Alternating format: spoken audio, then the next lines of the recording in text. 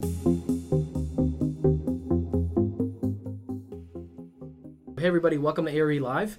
I'm Mark Tier, the founder of Black Spectacles, and today we'll be covering programming and analysis. Using a mock exam, we're going to cover several topics in this division of ARE 5.0.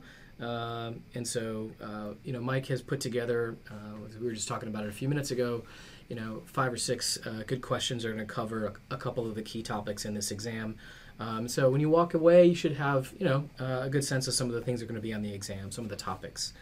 At our next ARE Live broadcast, we're going to discuss project planning and design with Mike. And we'll once again use a mock exam to cover some of the issues related to that exam, relating to, evaluating design alternatives and a variety of other issues. So definitely register for that if you go to our website.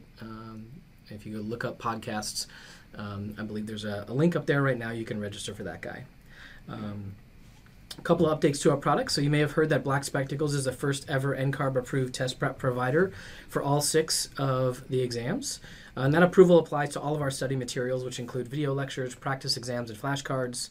I often will remind folks about our group coaching program, which is really good for folks who are looking for support and structure while studying. You can actually go to our group coaching website and sign up for one of the wait lists for our 2020 sessions. I believe the one, I think we just closed the one that starts in December, but we have one starting in February. So you can actually sign up for that wait list, and then you'll be notified when registration opens. And as I always like to tell people, if you'd like your boss to pay for your Black Spectacles membership, be sure to tell them about our firm licenses for firms of any size, whether you're 10 or 10,000 people. We have all kinds of options. You can visit blackspectacles.com/firms to learn more about those. And I just dropped a link to register for that. Actually, we for the demo, we often do a demo. And so one of the things that we'd like to invite people, if they want to learn more about how that works, and get a demo of that, you can choose to register for that, and we just dropped a link for that in the chat box. Lastly, we have a special discount on Black Spectacles individual memberships, so we'll provide a coupon code for that at the end of the show. And then one of the fun things about today is that for those of you listening live, we'll be tracking your answers, and everyone who gets all of the questions right will get a free Black Spectacles t-shirt. So stay tuned for that. Hopefully we'll give away, I don't know, I wonder what the high mark is for how many t-shirts we've given out. It's probably like 10? No, we gave out like 20 some once. You think so? Yeah, like 21 or something like that. That'd be awesome. Yeah. Cool. Okay, cool. So anyways, we'll be doing that. And of course, that's Mr. Mike Newman. If you don't know Mike, he's a senior lecturer at the School of the Art Institute of Chicago, as well as the founder of Shed Studio, and he is our instructor for Black Spectacles online ARE exam prep lectures. So thanks for joining us today Mr. Mike. And as always, today we'll be taking your questions using the GoToWebinar question box. And so with that, I'll hand it over to you, Mike. Okay, so as Mark said, we're going to be talking about programming and analysis, and a kind of quick background to this. I mean, I'm sure everybody knows already, but just to kind of start the conversation off, the programming analysis is essentially before any design work happens. It touches on the kind of early design work you might do, kind of early schematic design, that kind of thing. But mostly it's about the research phase. It's about the period where you're setting up the contracts with the clients. It's about kind of all of that stuff that we used to refer to as pre-design back in the old days of the old exam. But now they're referring to it as the programming and analysis. So it's all of those analysis issues. What does the site look like? What is the zoning like? What is the financial milieu like? What is the context like? What's the relationship to the owner? What's the contract like? What's the project delivery method? It's all that stuff that you're setting up for the future of the project, and you're about to get into the main sort of design thrust of the project. So let's just jump in. These questions are meant really just to sort of kind of touch on a couple of different topic areas so that you can kind of see the kinds of things that we're talking about and have a little bit of an opportunity to kind of talk about them around the various issues. So we'll try to touch on a few extra little bits and pieces as we go along. And a quick reminder, especially for those that don't win the t-shirt, This is me just writing up some questions to kind of be able to get across a certain set of conversations. These are not perfect questions by any means, so if it's my fault that you didn't get the T-shirt, I take full responsibility, so sorry about that. I'm sure you have like 6 or 7 of them or something in your closet. I do have a few. You guys can find them at the next AIA convention. Right, you can always steal one from me next to AIA convention. Okay, so number 1. Some of these questions are a little quicker and faster, and some are a little wordy. And I did that specifically because I was re-looking through some of the NCARB examples, and they really range. Some of them are surprisingly wordy, and so I thought I would kind of mimic that on a couple of these. But remember, they have to be relatively easy because you have to be able to answer them pretty quickly. All right, number 1. The client has an existing single-family house in an upscale residential neighborhood. Currently, the client drives in on a driveway from the front street and parks in an open parking pad in the rear of the site. They have expressed interest in building a freestanding garage, but on first inspection of the zoning code, you note that there is a rear setback of 40 feet. What can you suggest to your client? So possible answers we have: A, ask the zoning department for a change in zoning in the zoning district in order to be allowed to build in the rear setback area. B, explain that the rear setback does not allow building anything in the rear 40 feet of the property, and that therefore you should look into building the garage in the side yard and connecting directly to the house. C, request a community meeting to review with the neighbors to see if they would object to the client building a garage in the rear area mentioned. And D, the setback restriction typically refers to primary use. A garage would be considered an accessory use and therefore could be built in the rear setback. So a couple of things. Let's run through some of these issues. First of all, everybody understands the concept of the setback. If I have a property and that let's see here. Whoa. Okay, well, I'm not going to draw it. I'm making something disappear here. It's back now. All right, we're just going to go without drawing it. If I have a property pretty much anywhere in the country, zoning codes can be slightly different. So there won't be anything overly specific about zoning codes on the exam, but there are certain things that are pretty much true across the board. One of them is the concept of districts. So the districts is going to be a way to define different parts of the city. You have residential districts and business districts and commercial districts and et cetera, et cetera. And each of those will have a set of different rules and regulations about them. And one of those sets of rules and regulations is going to be the setbacks. And so a place that is really residential focused is likely to have a rear yard setback of a certain number of feet. It might be 20, 30, 40, 70 feet, depends on the kind of scale of the neighborhood and different things going on. It's also likely to have side yard setbacks, and the side yard setbacks sometimes will be a couple of feet, sometimes will be 5 feet, things like that, especially in a residential neighborhood. And the side yard setbacks make sure that there's air able to get and light able to get to all the windows that come up, so that all of these different houses in the residential setting can have ease of kind of that light and vent happening. So the side yard setbacks have this very specific kind of quality to them. If we were in a commercial district, if there was some kind of business kind of area that we're talking about, like a place where there's a lot of storefronts or something like that, it's very unlikely that you would have a side yard setback. The likelihood that they would force you to have an open space between stores that front to a sidewalk would be pretty unlikely.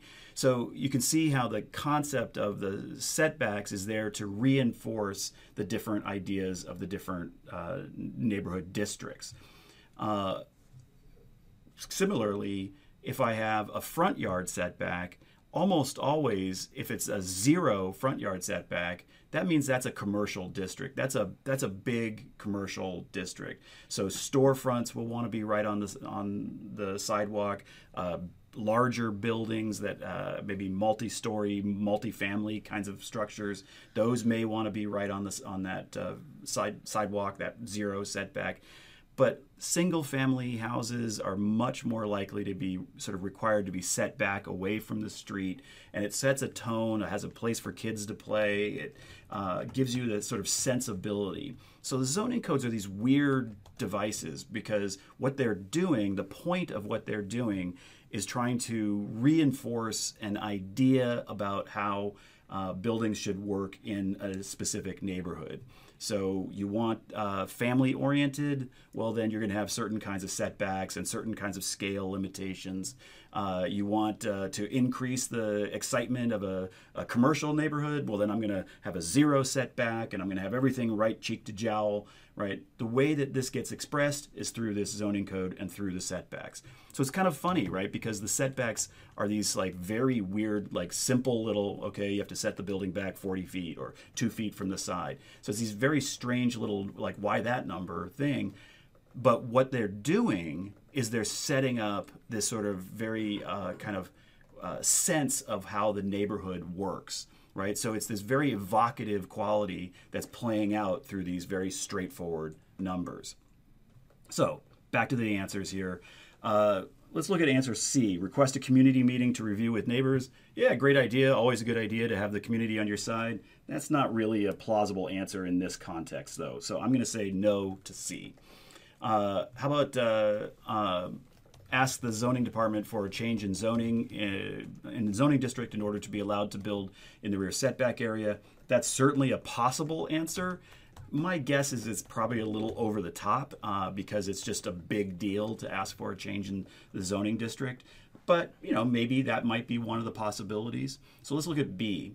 Explain that the rear setback does not allow building in the rear 40 feet, and then suggest that the building, putting the garage in the side yard. That's also sort of plausible, depending, you'd have to know more about the site really to be able to say if that's a good idea or not. We don't have any more information about the site, so it's a little hard to know, but it's sort of plausible. So A and B, kind of plausible. Let's take a look at D. D, the setback restriction typically refers to the primary use. A garage would be considered an accessory use and therefore could be built in the rear setback. Yeah, this is one of those tricky things about how the codes work, especially the zoning code.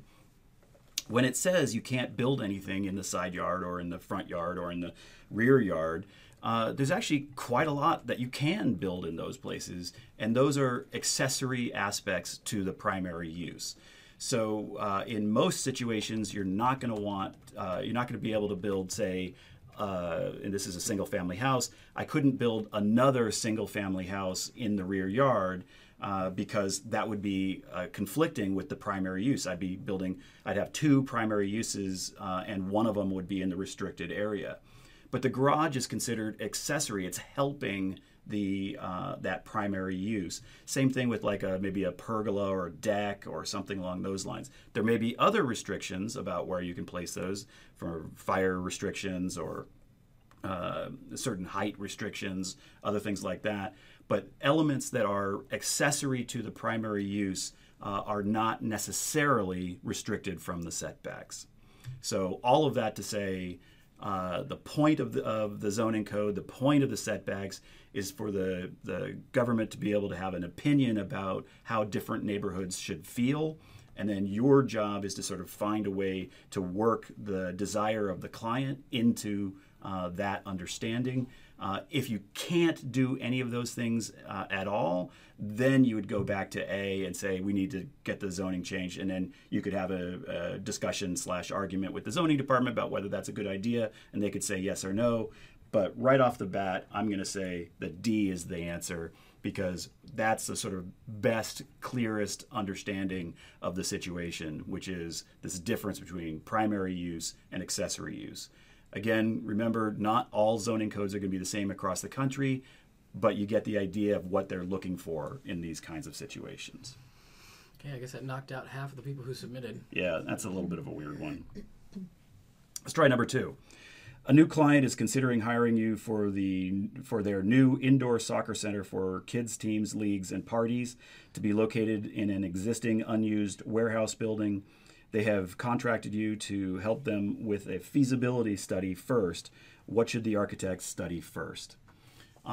So one of the things you'll find when you get questions like this is that all of the potential answers are in fact potential answers. Every once in a while, something will be clearly not accurate and you can just throw it away. But almost all of the things will have some relationship to reality. And the question is not which is the right answer, which is the best right answer. And this is an example of that. So we have an existing warehouse. They're going to put kids' soccer league kind of indoor use inside of it. And before they do anything, they've asked you to look into it to help them do a feasibility study. The answers we have here are PUD, stormwater control system, catchment area, list of possible general contractors. Excuse me. PUD refers to a planned unit development. That's a situation where if there's a zoning situation where your client wants to do, let's say it's an old manufacturing district and you want to put in a whole bunch of townhomes or single-family houses or something that's completely different and doesn't fit to the current zoning. The zoning department may have reasons to want to keep it to the current zoning and may say no, but one of the things you can do is you can write your own code where you say, all right, here's the zoning code we think makes sense for this. You present it to the zoning department. They look at it. They say, hey, we think this is a great idea. We don't think the manufacturing is coming back to that spot. So we think that we like this idea. We're going to back you, and then we will take it to the town council, city council, whatever governing body would then adopt it. They then vote on it. You might have to make presentations and do various things. They would vote on it, and if it goes through, then you have effectively changed the zoning code for that location. So the PUD is a way of making the zoning code match to your client's desires, but it has to go through an extensive process. The architect would be involved, lawyers would be involved, zoning specialists would be involved. So PUD is an interesting possibility. The idea of changing the use of these old manufacturing buildings and putting in this new use in, it's not a terrible thought to think that PUD might be part of that as a process, but it's a little unlikely that the PUD process itself would be actually used, and it's a little premature during the feasibility study to jump into it. So I'm going to say no to the PUD. Stormwater control system. Stormwater control system is certainly going to be something that comes up early and is important really everywhere around the country at this point. Flooding is a huge deal all over the place. The codes are all over it. And it would be certainly part of a feasibility, like, is this building viable? But it's not really a governing distinction. There are ways to deal with it. So it's a possible answer, but doesn't seem like a great answer to me. I'm going to skip to D, the list of possible general contractors. Another thing that might well be an interesting thing to think about, like it's not necessarily a bad idea to start thinking about who the possible people are that could work, but that's not truly a feasibility issue. It might be sort of a question of, are there people around who can do the work? Do we have to bring people in from some other location? But it's a little bit of a stretch. So then leaves us with C, catchment area. And this is one of those spots where if you haven't heard this term used in this way, this is why I'm bringing it up effectively, because the catchment is a terminology that gets used on the ARE, gets used in the guidebooks. It's used quite a bit. It's a very simple concept, but if it's not part of your normal parlance, it would be hard for you to know exactly what they mean. So catchment comes from the idea of like water control. So if you think of a catch basin, like say a catch basin in a parking lot, there'll be a certain portion of the parking lot that drains to that catch basin, right?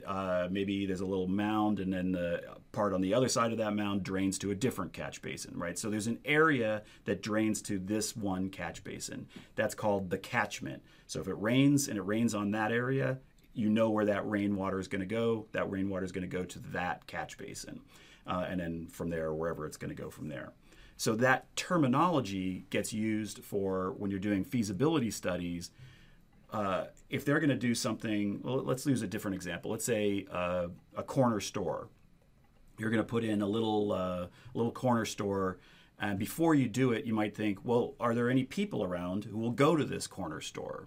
And I would think about what's the catchment of the area for the people who are going to go use this corner store. So, like, how far will people walk to go to a corner store? I don't know. What do you think? 4 blocks, 5 blocks, something like that. That seems kind of far to me, but maybe let's say 4 or 5 I'm sure blocks. Both my wife and children would complain. Bitterly if I to have to walk 5 blocks. Really, I got to go walking? 5 blocks. But let's say let's say it's 5 blocks, and then if you did a aerial view and you looked and there wasn't any housing in that 5 block area. Maybe there's only 40 houses there. Well, 40 houses in the 5 block catchment area, like, that's just not believable as enough people to support that store. So your feasibility study would be saying, we studied the catchment area and there's just not enough people to support the store. You could imagine if you're talking about a shopping mall or something like that, or a big box store or something, the catchment area might not be a circle. Like it might be along the lane of a highway or something where people would be willing to drive, from 10 miles away to come, but they're going to be willing to drive that 10 miles only if that's a fast road that's going to get them there. They're not going to drive 10 miles through backwoods. Like there's going to be the shape will be different, but it's still a catchment area, right? It's still a way of thinking about where are the people going to come from. And before any real project is done, if it's a simple project, the study of the catchment area might be just a couple of people standing on the site saying, I wonder if people would come to this. Yeah, it looks like it would work. That would be a study of a catchment area. But for a more complicated thing, it might be that you would literally take a look, how many kids are in this neighborhood?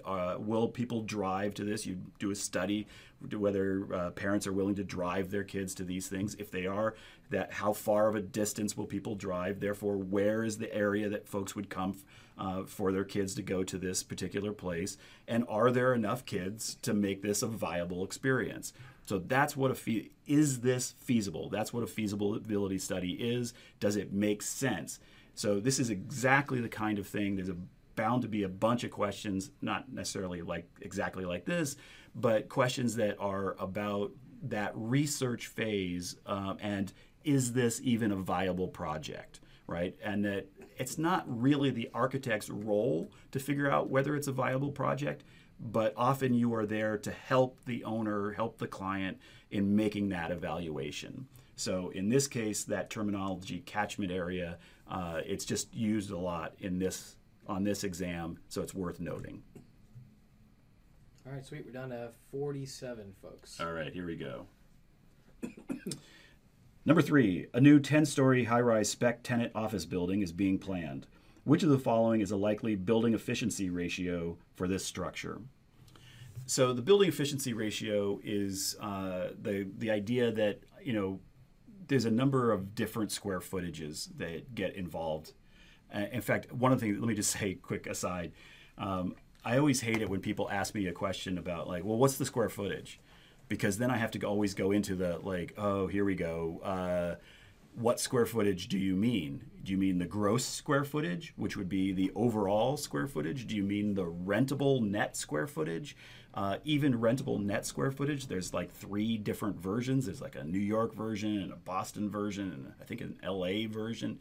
One goes to the window line, one goes to the paint line, things like that. If it's a condo, then everything is that's the outside wall is not part of the condo. From the paint in is part of the condo, right? So just the simple idea of what's the square footage is actually weirdly complicated. So just a little heads up about that.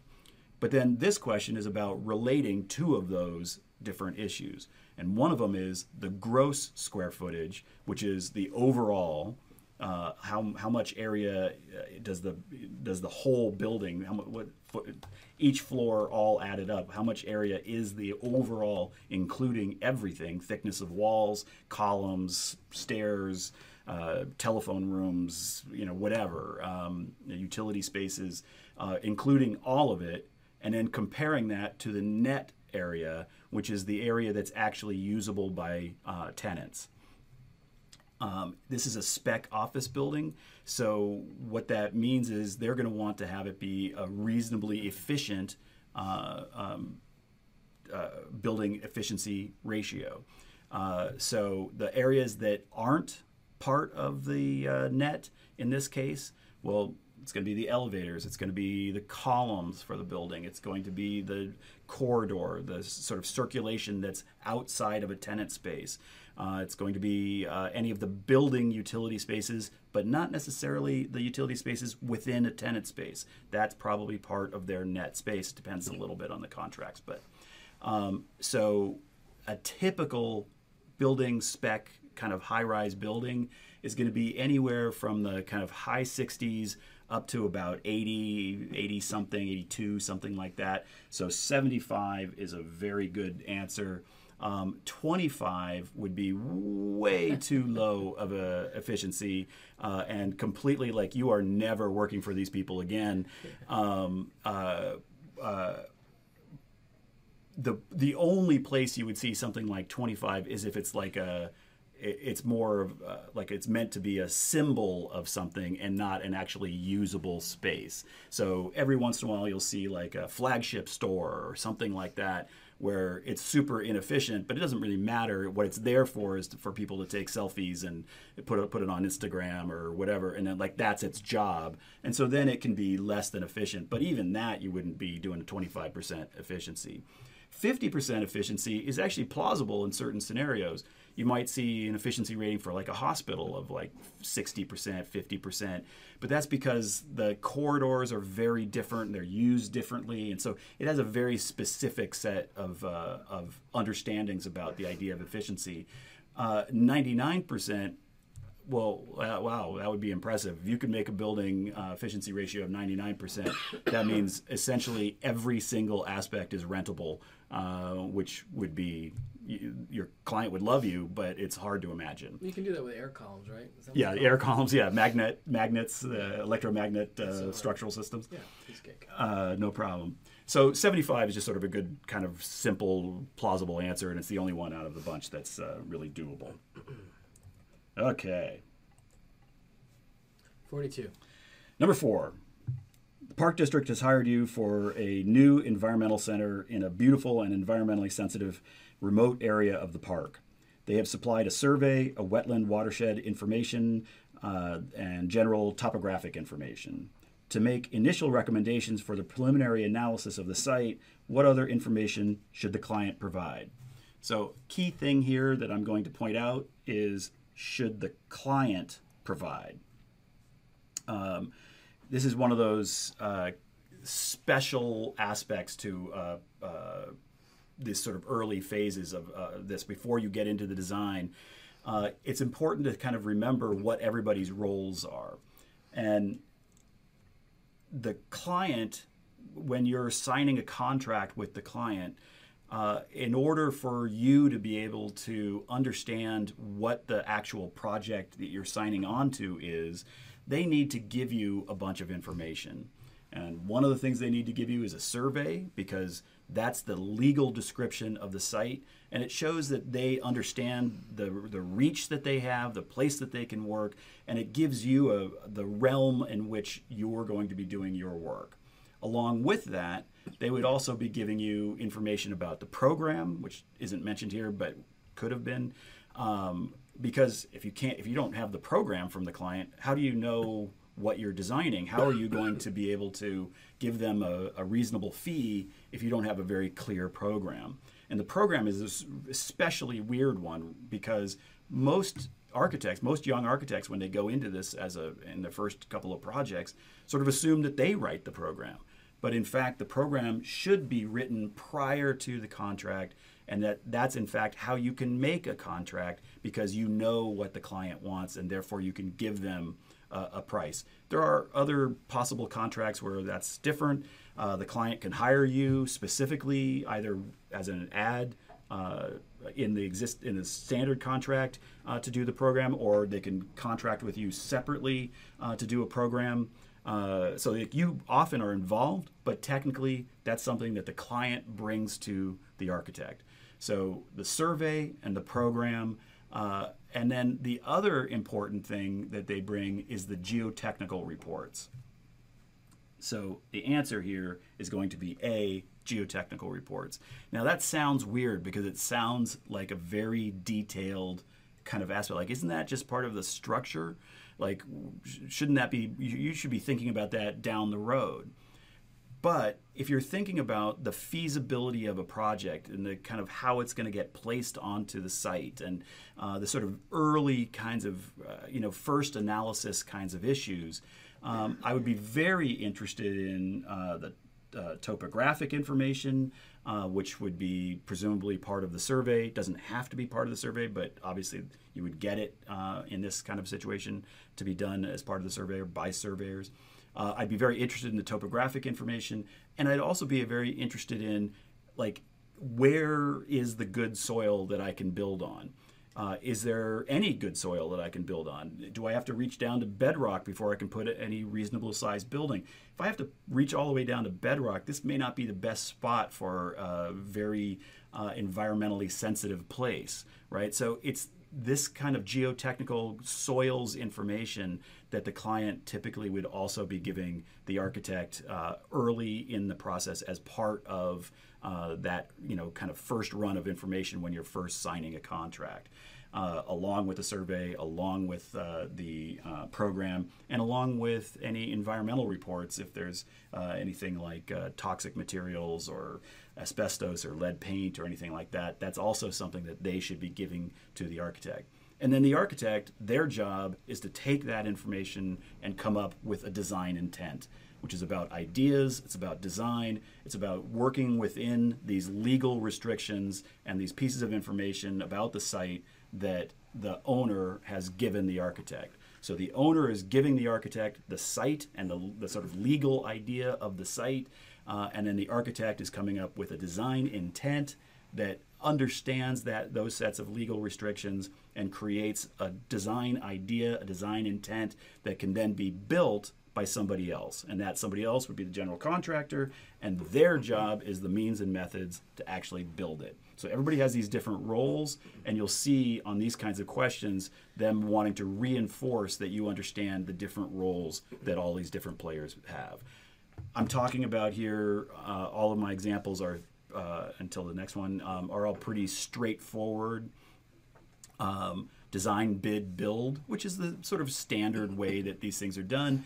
And if it's not really mentioned, then project delivery, you should assume, would be design, bid, build. But there are other ways to do it. You could be doing it design, build. You could be doing multiple prime. You could be doing integrated project delivery. There's a bunch of other ways these things can be done. And so it's important that you, if there's anything in the question that takes you to a different project delivery method, make sure you're using that system of analysis because it's a different set of contracts, it's a different set of relationships. Everything, if you are acting as the developer and the architect, well, then this whole conversation is quite different. But for a standard design, bid, build, this would be the logical answer. A couple of little quick responses to these other ones. The addenda list.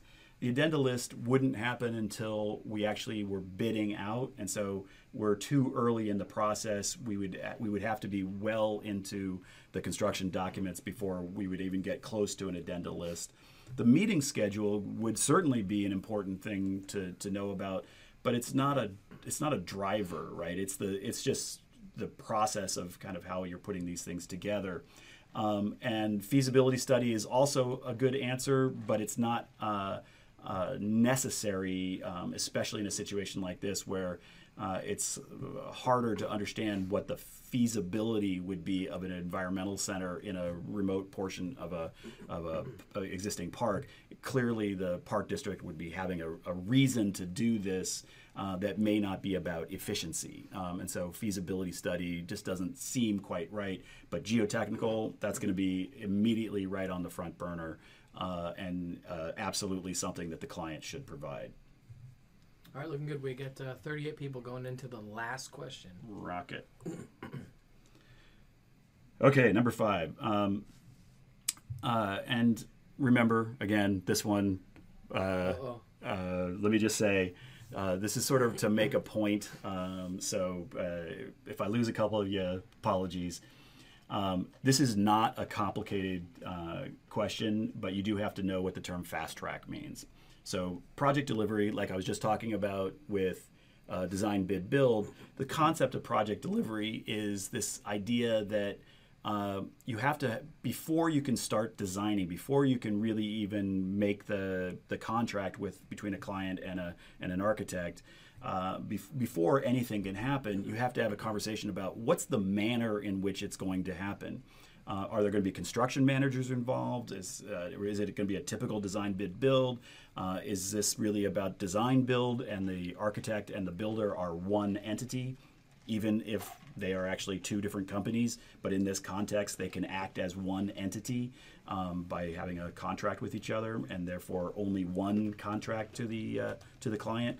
Right, that set of different project deliveries changes everything. It's a different set of contracts, it's a different timeline, it's a different set of liabilities, and so it's really important that the beginning of a project during the programming and analysis phase, for example, the beginning of a project, that you've got a clear understanding of what the delivery method, the project delivery method is going to be, because it literally alters every single thing. So fast track, what's fast track? Well, fast track is essentially, I always describe it as the stupidest of the project delivery methods. It's like just incredibly dumb. Like it's such a crazy, ridiculous idea. So what happens with a fast track? You as the designer, you're drawing out, you're developing what the foundation system's going to look like. And as soon as you have developed that, you hand those drawings over, and the contractors start, maybe there's a bidding phase, but essentially you hand it over to a contractor, and they start excavating and putting in the foundation. And then while they're doing that, you're figuring out, well, what's the overall structural skeleton of the building going to be, the steel or concrete skeleton of the building. And so you're figuring that out, you're drawing all that out, and once you're done, you hand that over. And now maybe there's a bid set, maybe not, but you're handing it over, and somebody's going to start taking that, and presumably the foundation's done, and they're going to start building the skeleton right on top of that brand new foundation. And while they're doing that, you're doing the skin of the building, and you're kind of going, well, et cetera, et cetera. You're doing it in these different packages. And the idea is that you're designing while they're building. And the reason I call this the stupidest possible project delivery method is, well, obviously there's going to be problems. You can't really foresee all of the spots where, in 3 months you're going to decide, oh, it'd be great to put a bathroom over here. I guess we should have put plumbing down below the slab underneath that area. Right? So the only way you're going to put that bathroom in is by going in and cutting that slab and putting that underneath the already built area. Obviously, this creates a lot of expensive fixes to the problem. So why on earth would anybody ever use fast track project delivery? And the obvious answer is, well, yeah, it may be stupid and you may be spending a bunch of extra money, but maybe it's worth it. So where could it possibly be worth it? Well, let's say I've got a hard start. We've got, for whatever reason, the project doesn't start until January, and it has to be done by the following January. It's like, well, if it has to be done, then maybe you got to assume you're going to lose a little money on fixes because you got to get going. And so if it has a hard timeline, that's going to be one of the places where fast track becomes quite plausible and happens actually pretty regularly. Another example of where it happens quite a bit, it may be, let's say you're doing a high rise or something, and you have a very expensive lot, and you have carrying loans of millions and millions of dollars, and you can cut off, let's say, 1 year, like 12 months of time off of your project if you do it fast track. And the process of doing fast track, you sort of assume, all right, we're going to spend $300,000 on fixing mistakes. It's like, oh my God, I can't believe we're going to spend $300,000 fixing mistakes.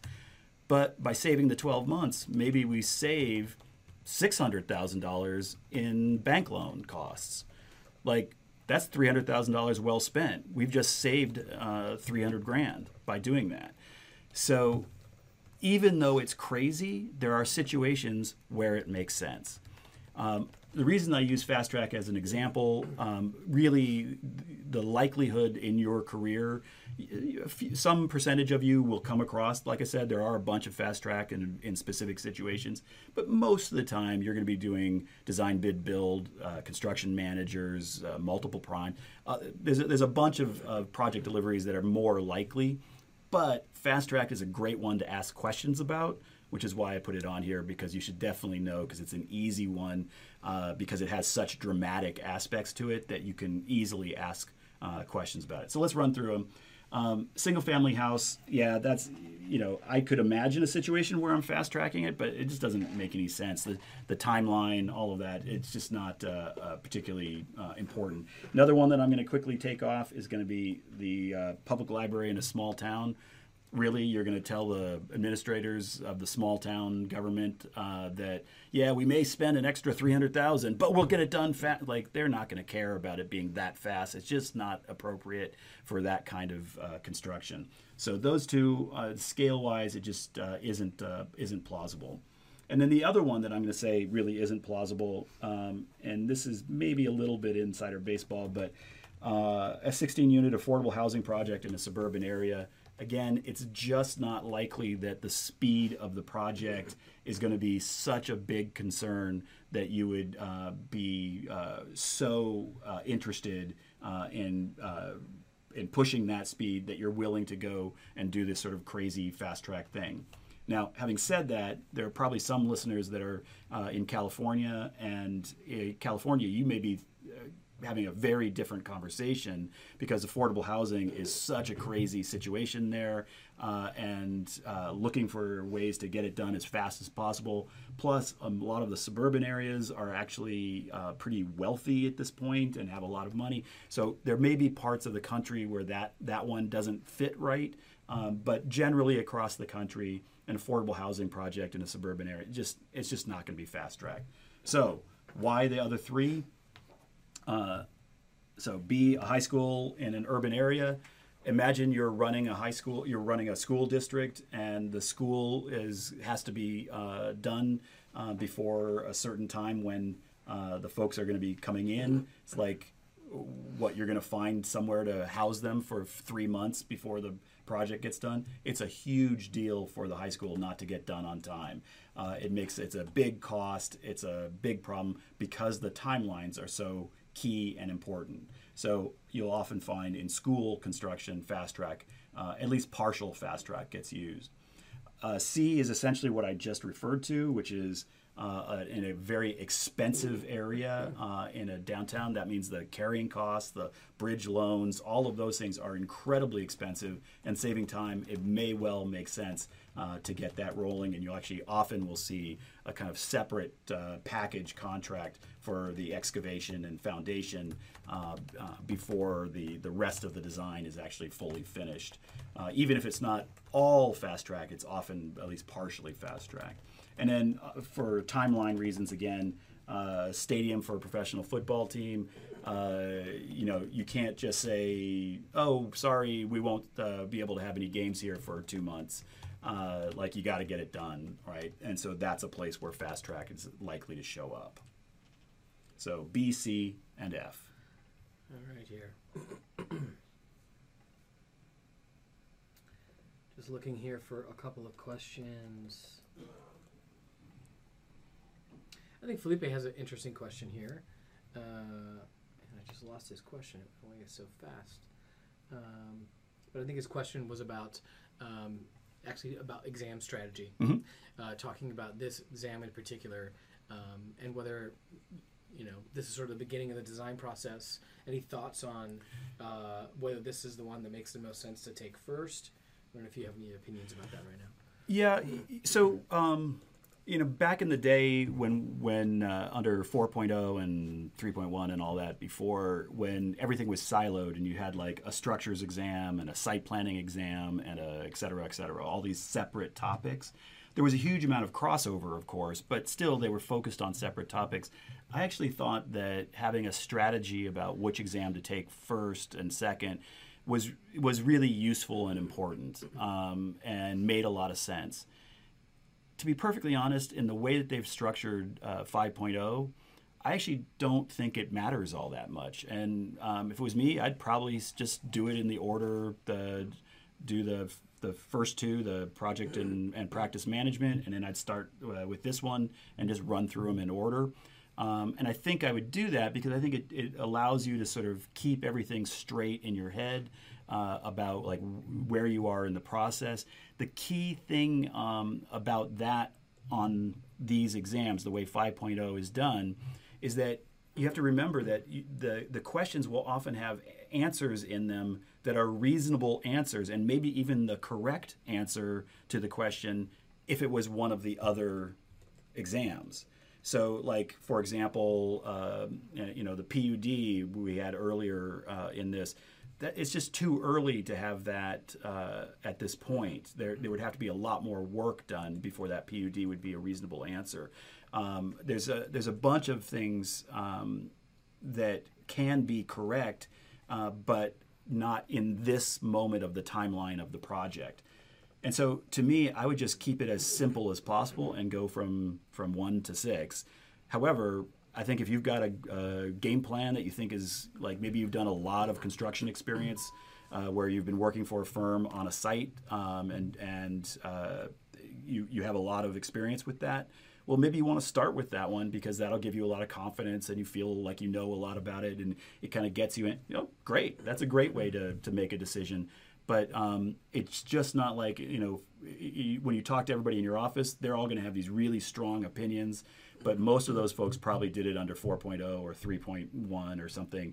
And it's just a different ball game under 5. And I just don't think I wouldn't over fret about it. Yeah. The only thing that we've observed from some of the folks, especially in the coaching program, as maybe a second idea for a strategy is since PPD and PDD are so dense, and generally require a little more time, and they certainly the content is very there's a lot of overlap. There's a huge amount of overlap. Yeah. Some folks are actually taking those 2 exams last. And actually taking construction and evaluation. As number 4. I actually think that's a great idea because the other thing is that those 2 big ones, once you've taken all of the other ones, you're essentially prepping yourself for the 2 big ones.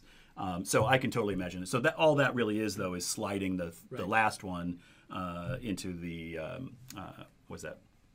Fourth spot. So I think that's a great sort of twist to it that would make a lot of sense. And those 2 big ones are enormous, right?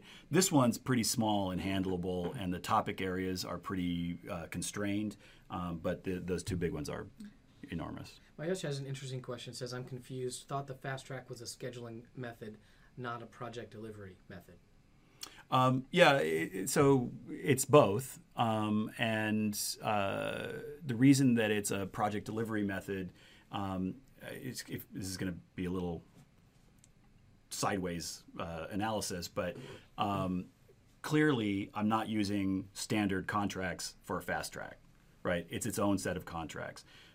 Clearly, we have a different set of relationships between the owner, the architect, and whoever the contractors are. It may, in fact, be multiple contractors. It may be one contractor. And what project delivery is effective. Like you could say, well, what project delivery is? It's which contracts are you using, right? That's a simple answer to what is project delivery. Like, well, I choose the contract, and that's going to define all of our relationships, and that's how the project is being delivered. So it's a weird one because it is a scheduling aspect, but also because the contracts are different, because the flow of information is different, because the relationships are all different, it becomes a project delivery method. Okay, and then one more. Again, this is a broad. There may one. be some people who treat that differently. There may be some guidebooks that say it slightly differently, but most will say it the way I just did. Yep. And then lastly, from Craig, talking about struggling with test time and sort of managing your time during the test, says it seems impossible to actually finish on time. How do you recommend going faster? And I might actually change the question and say, how would you recommend managing your time better? Yeah, so a couple of important aspects to the time management. One is remember that there's a relatively short per question time. And so you just do a quick calculation. You have X number of hours and X number of questions, and you can figure out, well, how many minutes do I have per question? And if you get into a situation where you're triple reading it and it's got a calculation and you're not really sure what to do and you're trying to sort of go back and forth and you're halfway through, you think, and you've already spent 4 minutes on it, like, guess and move on, right? Maybe put a star, go back to it, but like, you don't have to answer every single question correctly to pass this exam.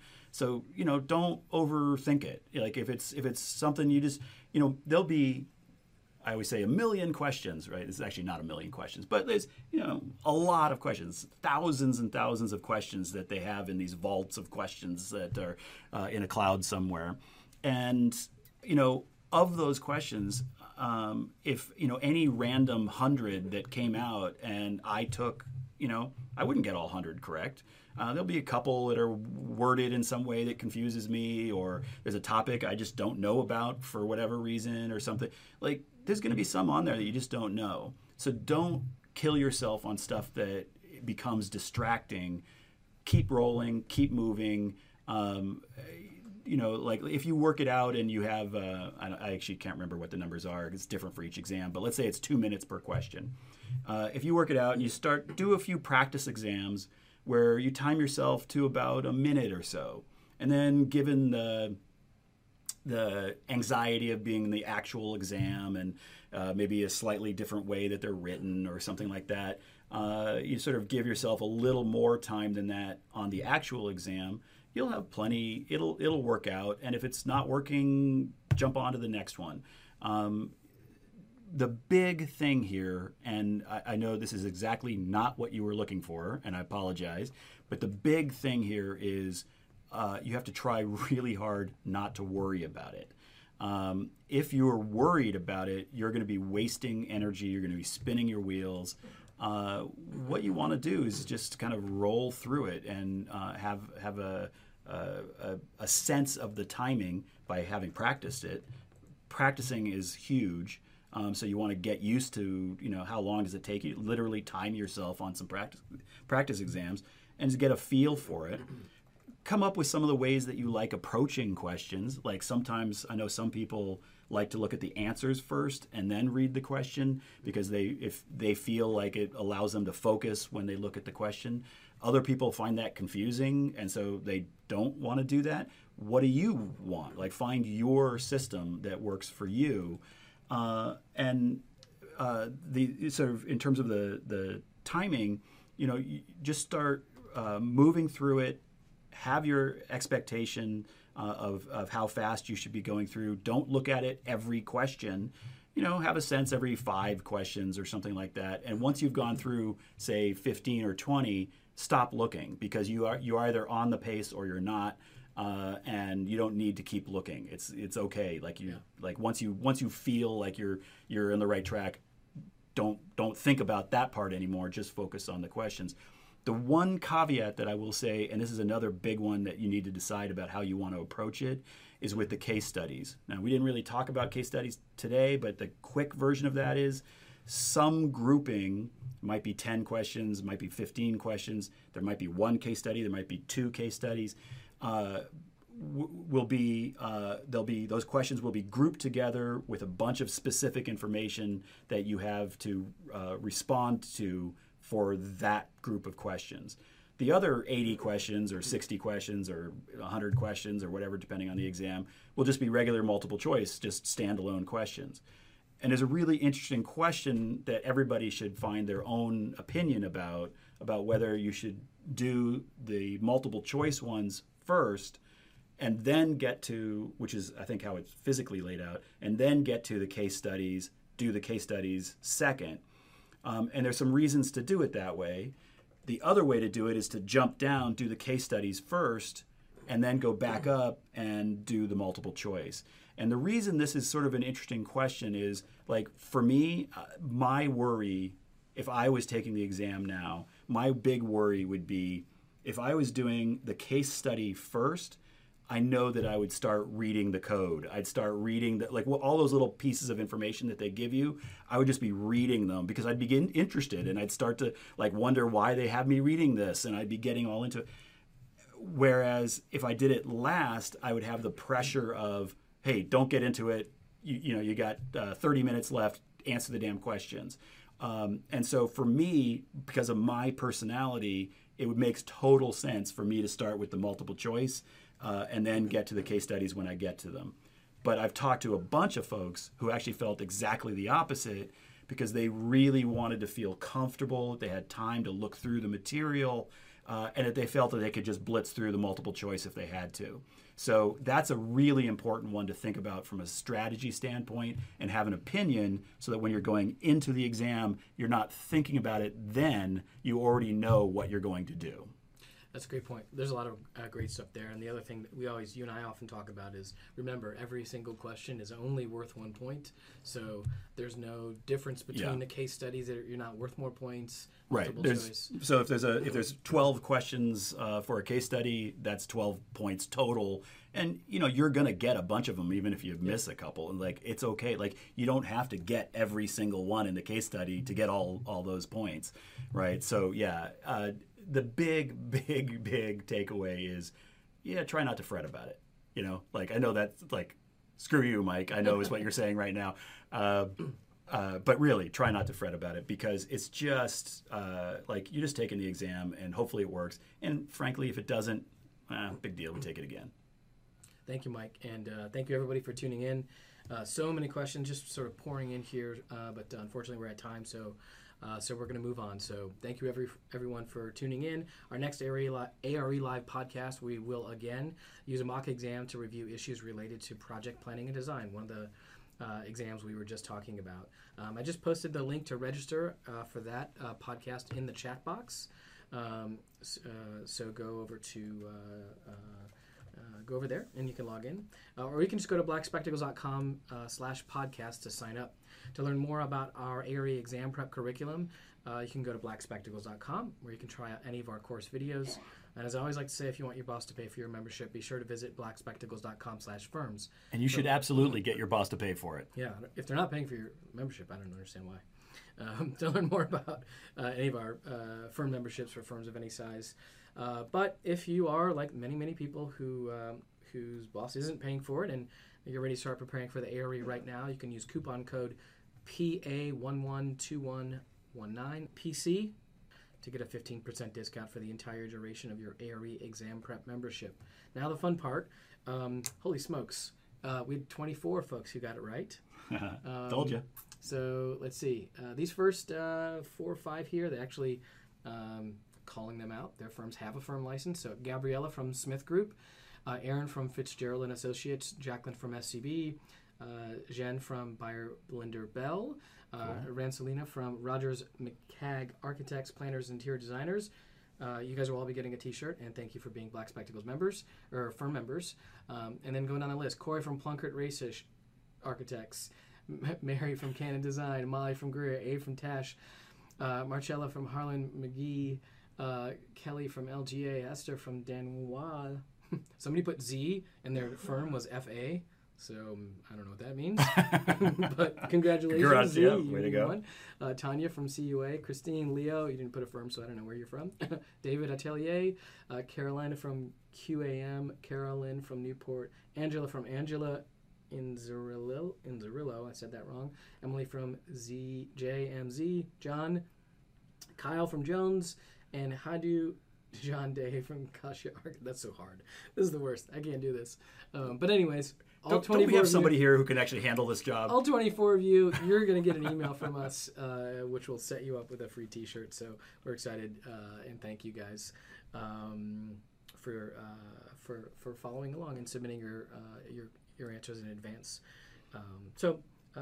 Tomorrow we're going to email everybody a follow-up about today's live broadcast. So please let us know what you think. Share any suggestions you may have. And in particular, if you have any ideas or things you would like us to talk about, you'd like to learn more about, put your ideas in there. I promise that we read every word that you write and use them to tune our next episodes. So thanks for watching.